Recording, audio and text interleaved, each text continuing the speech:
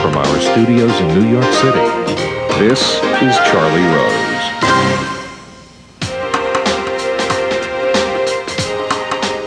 This is a historic day for a good reason. It's been a long time coming. But today, Americans who have been forced to go without insurance can now visit healthcare.gov and enroll in affordable new plans that offer quality coverage. Stephen Brill is here as the author of this week's cover story in Time magazine. It is called Code Red, inside the nightmare launch of healthcare.gov and the team that figured out how to fix it. It takes an exclusive look at the problems with the Obama administration's healthcare website. And for the first time, it tells the story of the technology experts brought in to rescue the site. That team included Silicon Valley consultants, Google engineers, and even the whiz kids behind Obama's own re-election campaign.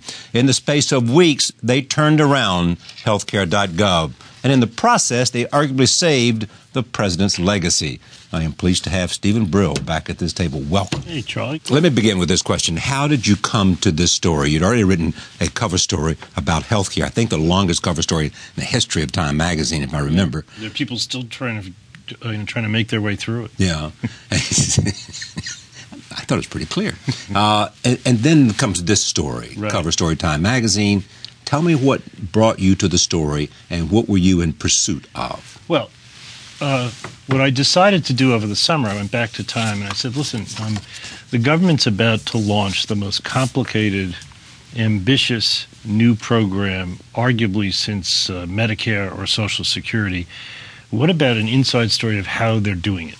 Before launch. Before launch. So I started in July and August, and here's what happened. The first round of interviews I did in Washington were with people at the Department of Health and Human Services, at CMS, which is the Medicare agency that was supposed to be in charge of the website, and with people at the White House. And almost as a conversation starter with each of these interviews, maybe a dozen of them, I'd say, well, who's in charge of this thing? And I really didn't listen very carefully to the answer. Then I got back on the train. I'm going back to New York, and I'm reading my notes, and I had gotten 12 different answers for who was in charge. And I got home that night, and I said to my wife, I said, I think this thing is in big trouble. Now, if you'd asked the president, would he have known who was in charge? He would have said he was in charge. If you'd asked Sebelius who was in charge, what would she have said? She was in charge. Right. And the head of CMS was in charge. And the head of communications and marketing sort of at the White House, they said they were in charge. And there was really nobody in charge. But I kept on the story. But then, of course, on October 1st, I realized I had a very different story.